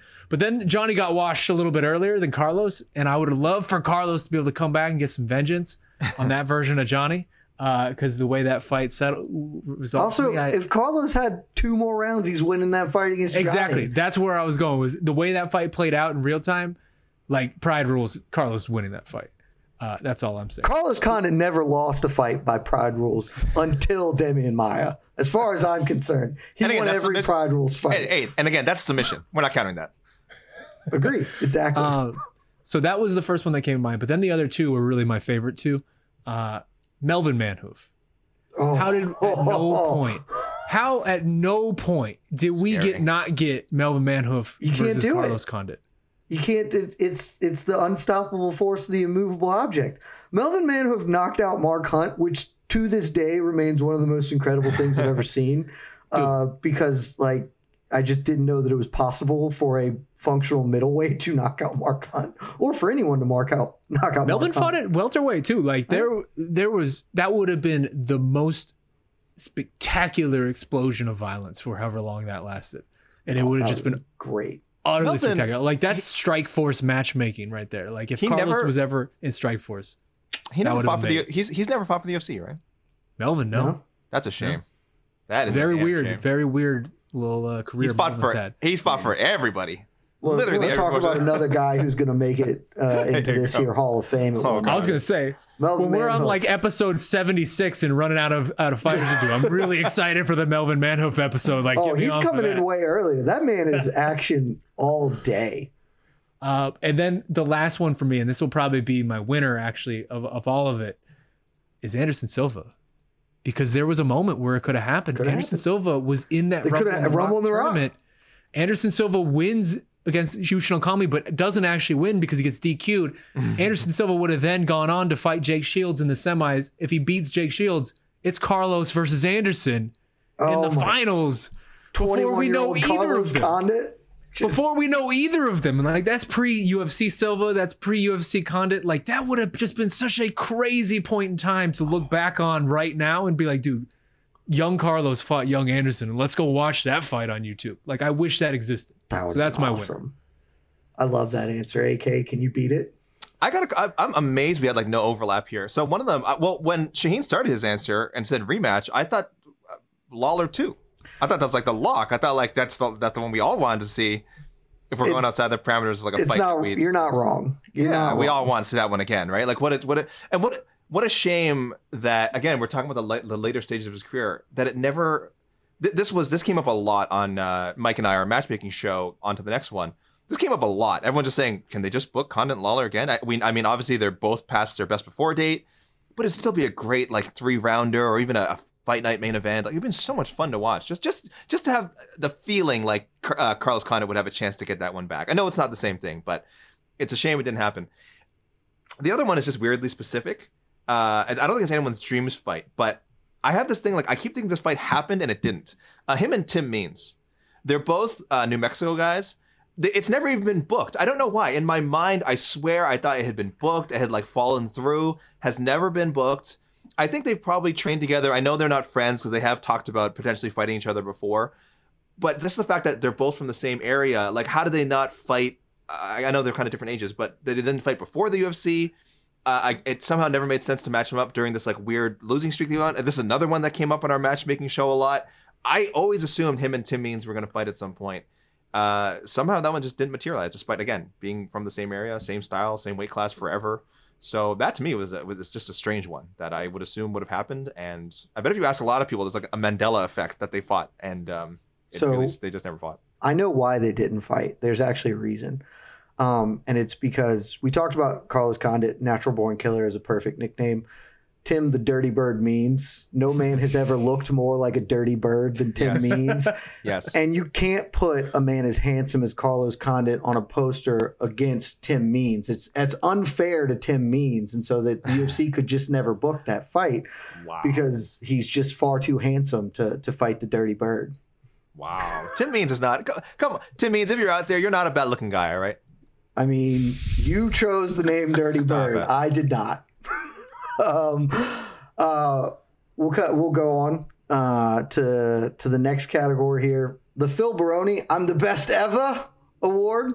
What is really simple. What's the peak of Condit's career? I have my exact. I no question for me. There's one very right answer, but I would love to hear you guys argue if you have different ones. So I want you to lead off in case you're wrong. AK, we'll start with you. I mean, I think we kind of discussed it earlier. I think the Hardy Kim Diaz run before GSP. I mean, that was like the one that answered all the doubts that this guy is a world champion level fighter. You could throw the Rory fight in there if you want, but like we said, I think if you'll watch the Rory fight, if anything, that looked like for the longest time like, oh, this guy is not a UFC champion level fighter, and then he gets the finish. That's another rematch, a weird one that we never got, but was always talked about. And then the Dan Hardy, you could argue it could have gone either way. And then we had the ending of Rocky Frozen moment where they both throw the punch simultaneously, and Condit just happened to land. But like you said, hey, that was a great knockout. Whatever. Hey, maybe Hardy would have knocked him out if things had been a fraction of an angle or. Yeah, true. Hey, he was never actually zero knockout losses outside of the injury, right? And then Dong Hyun Kim. You want to talk about beating a wrestler? I mean, Dong Hyun Kim was an amazing grappler. Speaking of which, how has that knockout not been mentioned once on this podcast? That knockout it's so sick. Fucking insane. I was so shocked it didn't make the Mount Rushmore of somebody, which really is a testament to Condit's his oeuvre, Yes, the burst of violence in those few seconds of that sequence is just unreal. And listen, that guy's a wrestler. He beat a wrestler. I'm not saying he didn't out-grapple him, but he beat a wrestler. And then the Nick Diaz fight, the controversial Nick Diaz fight. So that whole run up until GSP, I think, he will go down as a UFC champion. Not undisputed, but he's an interim title holder. You can't take that away. He's got a big shiny belt in a trophy case somewhere. Yeah, I think that's the obvious answer. So maybe too obvious. I don't know what you guys are thinking. Sean? Yeah, I mean, I think I have to side with AK here. That feels like the right answer. I think you could certainly make a case for the 2-fight run in 2015-16 where he crushes Thiago Alves with a fury, and then, the Robbie Lawler fight right afterwards. I think there's a case to be made there, but obviously he lost that fight ultimately. So for me, I did default to that 3-fight run, the Dan Hardy, Dong Hyun Kim, Stung Gun Kim, and then Nick Diaz. Just he wins the interim title. It's kind of the real title at that point because GSP, we didn't know how long he was going to be out. Like, how GSP dare you? Obviously still held the belt, but I mean, then going into even to the George fight, as we said, gave George the biggest scare that he had at that point in his career, or at least in that particular title run. So for me, it was that 3 fights: Hardy, Stun Gun, and then Nick Diaz. I think you guys are mostly right, whereas that's going up the mountain, but the very tippy top, the peak, the absolute zenith of his career was when his shin hit George St. Pierre's head. And there was a 90-second window where he was going to be the undisputed best fighter alive. Because, Sean, you talked about it earlier. I remember watching that fight. I remember losing my mind thinking that he had somehow done it. The most improbable thing in the world, as far as I was concerned, had happened. There's never been a moment beyond that where that was it. I was like, oh my, he's done it. He is Matt Serra, George St. Pierre. And it was awesome. That to me is his peak right there. Rab, we only have a couple more because we've been taking some time here. Alternate Universe Award. So kind of just what are the biggest what ifs here? We've touched on some of these. For me, the biggest one there, it's really a twofold. It's the same thing. It's what if GSP stayed down, or what if the judges didn't suck with the Robbie Lawler fight? Money. Because that's it. Those AK, two. I know you think that it's not a robbery. The fact that he lost is a robbery. If you want to give Robbie Lawler a draw for that 5th round, I think it's wrong, but I accept it.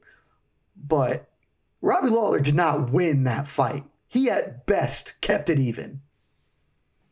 It's money. It's those two. It has to be those two because those 2 points in Carlos's career are the 2 biggest crossroads where if either one of them goes the other way, I think he's looked at in such a different regard by so many different people who weren't around for all of this. I have one weird one. Is it what if he could wrestle? Because that's my other one. Yeah, that's pretty broad.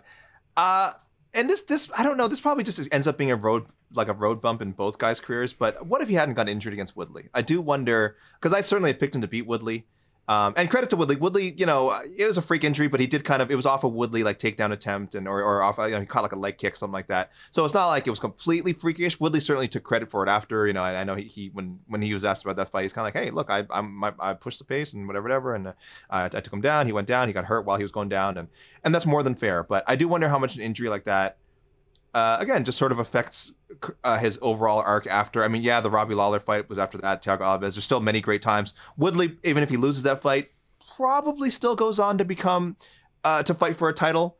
I mean, I don't think a loss to Carlos Condit derails him, but it is this kind of forgotten moment in both guys' careers. That Woodley beat him, and it was an injury, and that's another one I would have liked to have seen run back someday, but obviously that wasn't to be. So yeah, that's a weird one for me. I always wondered if they just managed to go the 3 rounds, if Condit would have been able to win a decision or just finish him, and how that would affect both guys going forward. But maybe just a minor hurdle there. Yeah, I think ultimately Woodley probably gets back, right? Just because he was so dominant for his little stretch. But It's a great point. Very sliding doors moment. We've hinted at this a lot. The Keith Jardine Award for what actor should play this handsome man in a life story.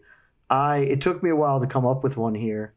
I have 2, but one is really the one that I think, and it's another very handsome man, rugged, cowboy-esque.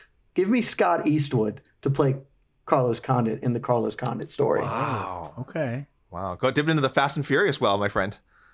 Everyone's in the Fast and the Furious universe. Carlos Condit might actually be in the Fast and the Furious universe. We know Francis Ngannou is, Ronda Rousey, Gina Carano. Do y'all have anyone that you think should play Carlos Condit in his life story? I went these weird deep cuts because it's funny. First of all, it kind of depends how much of your life you're telling, right? Because that's a pretty long career. So I guess you want to get someone in their late 20s, early 30s, unless you're going to go with 2 actors. You have someone playing a younger. So you need some. It's hard, but it's Hollywood. You can. So I went with young. I went young, and then if you're going to go all the way up to sort of the later part of his career, but I guess the GSP fight in the he was still in his late 20s. He wasn't even 30 yet, right? That'd be 28, 29 years old. Yeah, he's 37. Okay, now. So you can get a young 20. So he's a young man. So anyone listening, go to your Google machines. You're gonna have to look some of these names up probably, but you would recognize these faces. I'm going with some British actors. I'm going for the transformation. I'm going for the Oscar hunting. I put on 20 pounds to play this role kind of guy. I got a jiu-jitsu, belt. I got my purple belt or a blue belt, a white belt in jiu-jitsu, whatever. So this is going to sound crazy. Okay. The kid who played Tommen Baratheon in Game of Thrones. And he was in 1917 as well. This kid named Dean Charles Chapman. I feel like he's got some baby fat, but I think you get him in the gym, he can kind of grow into the role. He's in his early 20s. Finn Whitehead is another English actor. He was in Dunkirk. And that's not. He looks a little English, but that's not a bad. Bandersnatch. He was the Bandersnatch guy. If you guys saw that, the Black Mirror Bandersnatch kid. So I like him. Again, good. I just want to see these British actors take stuff really seriously. They would transform. And then there's some kid named Owen Teague, who was in another episode of Black Mirror called Archangel. I'm a big Black Mirror fan. So. I should have did one of the Fast and Furious well. So I knew you would be great at this category, AK. I don't know. I wish I'd come up with something more obvious. With the depth of things you watch. I wish I'd come up with something more obvious, but... Sean, I bet you don't have as deep a cut as AK did. I had to go deep. Well, I mean, he went completely off the board, but I feel like I have the right one, if I'm being honest. Okay. So you sent me over the rubric for all of this. My knee-jerk reaction when I saw this category was Keanu Reeves. But I don't know that matches up in a way that I like. You're not wrong. And he can fight. Yeah, that feels like it's okay. My only concern is that Keanu Reeves is 20 years older than Carlos. Yeah. I mean, I'm getting young right Keanu now. Reeves. Sure. But dream casting. I was thinking about it, and I actually think I have a better answer than Keanu Reeves. Oh, okay. The man who starred as the best Punisher we've ever had, John Bernthal. John Bernthal would be a tremendous Carlos Condit. He's gritty. He's got that. He's got the voice. He's got the attitude. Looks tough. I think that might be my pick. I love John. Also, Bernthal. I love he's that so Punisher good. series. Yes, and John Bernthal's he's great in everything. He's one of those guys. He's a ceiling raiser. You put him in a movie or a show, he just makes it better. He's fantastic. He always makes it better. Yeah. He's definitely not bad. That's not a bad. I think young Keanu is actually probably the best answer. Oh yeah, that's ideal if you could get a time machine. But you know what's funny is I think Carlos Condit is better looking than John Bernthal. Oh, for sure. I think that's the only issue. Sure. John Bernthal's a good-looking man. John Bernthal looks more rugged than Carlos Condit. It's very, but no, Bernthal is certainly not a bad choice. He's so good. It's well done, boys. I knew I could count on you guys. Hollywood, call us. We got options. We've only got 2 left. This is the award I had the most difficult time with. It is the Cole Conrad career change. Cole Conrad, famously Bellator heavyweight, who decided to go sell milk instead of be a professional fighter. Always a wise choice when you can make it. If you can sell milk instead of be a professional fighter, you should sell that milk. So what if Carlos Condit was not a fighter? What would he do? This is the one I struggled the most with because nothing just jumped out at me. The thing I settled on is he currently owns and operates like a coffee shop. As I thought more about it, it kind of fit him because like I've never met a barista who's like mad. And Carlos Condit has always been the most even-keeled, level dude outside of the cage. He obviously turns into the natural-born killer inside, but even when he was fighting, it's not like he fought angry. He just fought like the idea of not doing something was like hurt his soul, but he didn't fight, like he didn't throw everything into his punches.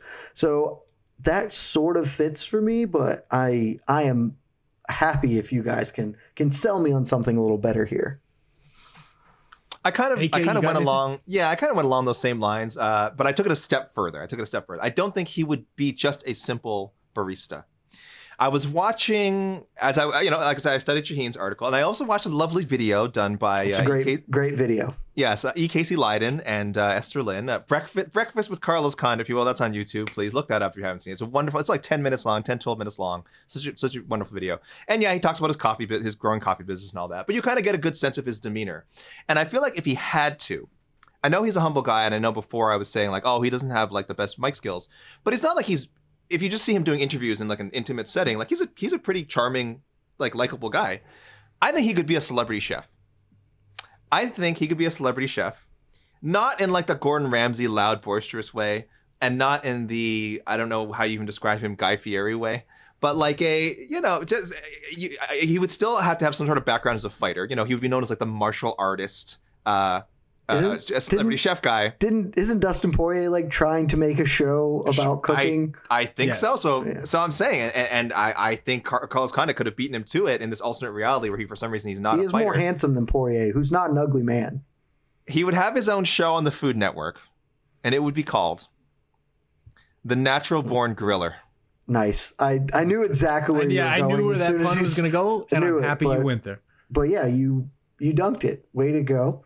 I don't hate it. I would really like to see NBK on like Chopped. NBG. Not NBC. Will that competitiveness come out? Yeah, exactly. Paige Van Zandt went on Chopped. We can't get NBK on She won. Get him on Cutthroat Kitchen. So I like the barista idea. That's probably the leader of my club list right now. I struggled a lot with this one, but for some reason, I just kept coming back to this one idea. And I don't know if it makes any sense outside of just within my own head. But to me, I could really see Carlos being sort of this might be a movie that's too old for like some of our viewership, but like I could really see him being like a Peter Gibbons from Office Space, where he's just like kind of in this 9-to-5 job, doing this same thing every day, working on these TPS reports, hating life, crushing pads at night to get his aggression out, and then just wishing, just like he smashes up the fax machine, doing that type of thing to get some aggression out, and just sort of walking through life really just like, God, I wish I had some kind of outlet for all of this. Like I could see something like that. If only someone would mix the martial arts. Sean, I love that answer because the first thing before I also watched the video with our own EK Slide and Esther, the first thing I had was just like, I don't know, like a banker. He seems like he could just be like a banker who's be like a normal guy in an office. Yeah. So I totally get that vibe, and apparently he like that seems right, because he talked about that in that video about how he was doing like medical device sales like while he was still a UFC fighter. So I'm in. That might actually be the right answer, but how do you say no to Natural Born Griller? That's just money. That's good. It's still very possible. Somebody call Carlos's people and let him know that we've got an idea. All right, boys, we are at the end. Time to close it down. Wow. Final category, and it's really simple. It's the legacy. What does Carlos Condit mean to you? What is kind of the thing that you think about when you think about Carlos Condit? Sean, we'll start with you. Sure. I mean, I think a lot of this we've hit on just throughout this episode, but to me, I mean, this is going back to what I said at the very beginning, which is just, to me, he feels like he belongs to a moment in time that isn't coming back, something that will never be replicated just generally across sports, like whatever that early era of MMA. It was so different. It was so unique to anything else that had ever happened. And it was such its own thing. It was the Wild Wild West. It was Cowboy Town. And Carlos Condit fit so perfectly into that mold, into that era, into that, whatever that aesthetic is, just everything about it. All violence, first teamer, as I said at the top. And just also, like, we haven't talked a lot about this at all throughout the show, but just like a genuinely good dude. Just like one of the nicest guys in the sport. Nobody has a bad thing to say about him. Yeah. You will not find anybody in the sport outside of maybe Nick Diaz who has a bad word to say about this man. Like even George St. Pierre, whenever you ask him about his greatest fights, things like that, he will always bring up Carlos either first or second because he just has such immense respect for him. And to me, that is what Carlos represents. He's one of the greatest welterweights to ever do this sport.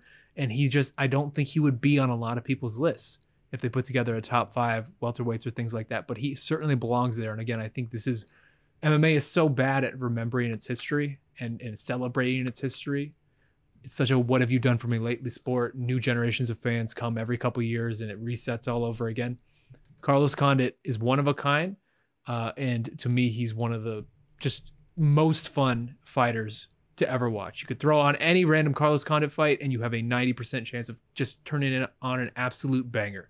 And that, to me, like, that is all it takes to have a successful career in my eyes in this sport. AK. I mean, that's perfectly summed up. I'll just add, listen, this guy, one half of what I think the greatest fight in MMA history, one half of the greatest image in MMA history, one that will hopefully be hang up on your wall someday, Jed Meshew, some framed.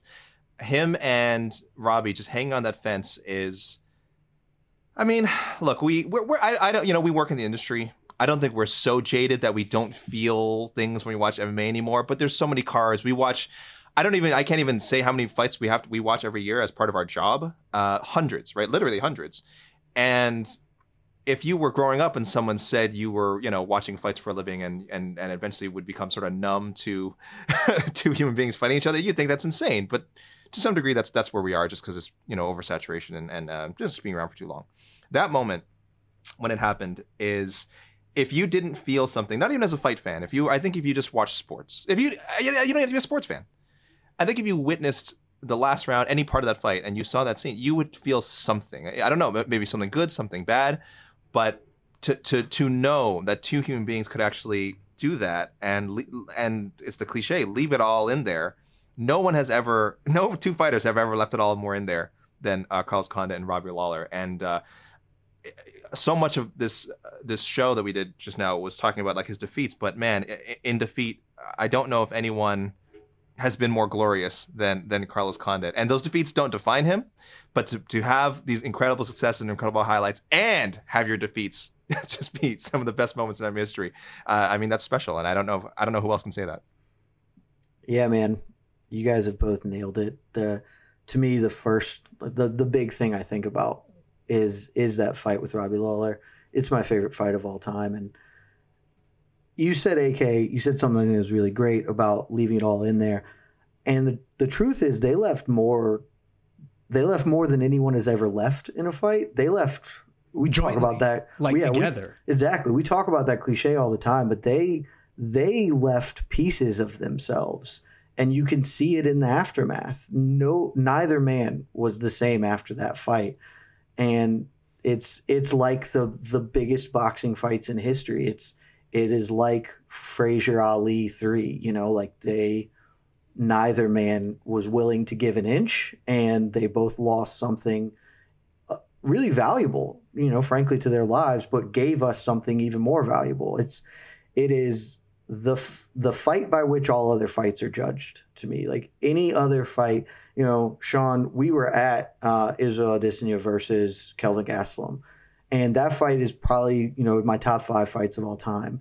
And watching that cage side was unbelievable. Right after Poirier Hall. Right, yeah, but also an incredible fight. But even afterwards, after watching that fight, I was like, I don't feel these feelings a lot. And it still just wasn't quite there to what Lawler and Condit gave us. And so for me, that's the big one. And then Sean, I think the other thing that we didn't talk enough on this podcast about was just how great a guy he was. Nobody says a bad thing. Universally respected outside of as an individual, but as a competitor. I mean, when George St. Pierre did his Hall of Fame speech, he said one of the moments, if maybe it was the moment that he was most proud of, was that he overcame, he overcame the head kick from Condit. Like that's the moment he looks back as the thing that is the most proud to him, the greatest fighter of all time. And when the GOAT is saying that about you, you did something damn right in your career. And so that's it for me. It's the respect he gained from his peers, and it's that fight against Robbie Lawler. It's everything you want in this sport. It is the reason I wanted to do a podcast like this in the first place, and I'm really excited that we got to do it and that you boys were along for the ride. So I've had a lot of fun, gentlemen. I've enjoyed this a great deal. One quick addendum to what you're saying, because I think everything you said about Lawler, Condit, and everything we've said over the last couple hours, right on the money, just in terms of importance and value and all that. But in terms of how much they left in the cage of themselves for that fight, I was doing some quick math in my head, so my math could be off, so don't hold me to this. But if you combine their records prior to that fight, neither man had been finished for a combined 15 years, and both lost in 2 minutes in the following fight right after that. And that to me says it all, of just what a life-changing, career-changing, momentous fight that was for both guys. And again, everything you said applies. Yeah, man. Like if they had both retired after that fight, I don't think anybody would have blinked an eye. Been like, yeah, that makes sense. And that's why for me, and until we see something else, I don't know what it'll take, but that's always going to be my top fight of all time. And, it's worthy of that, if nothing else. So, boys, I've had a wonderful time with you guys. Thank you for coming along on this ride. Thank you all for listening to the inaugural episode of this podcast, and we will be back very soon with our next one. So until then, for Sean, for AK, for myself, have a good one.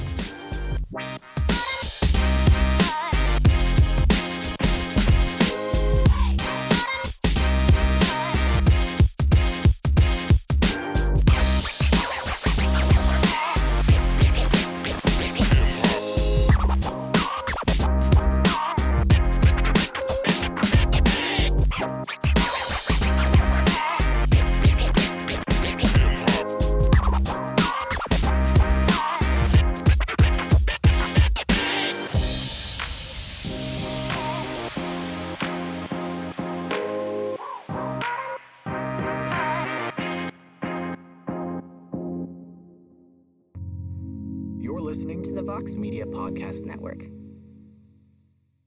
The NBA playoffs are heating up, and so is the action at DraftKings Sportsbook, an official sports betting partner of the NBA.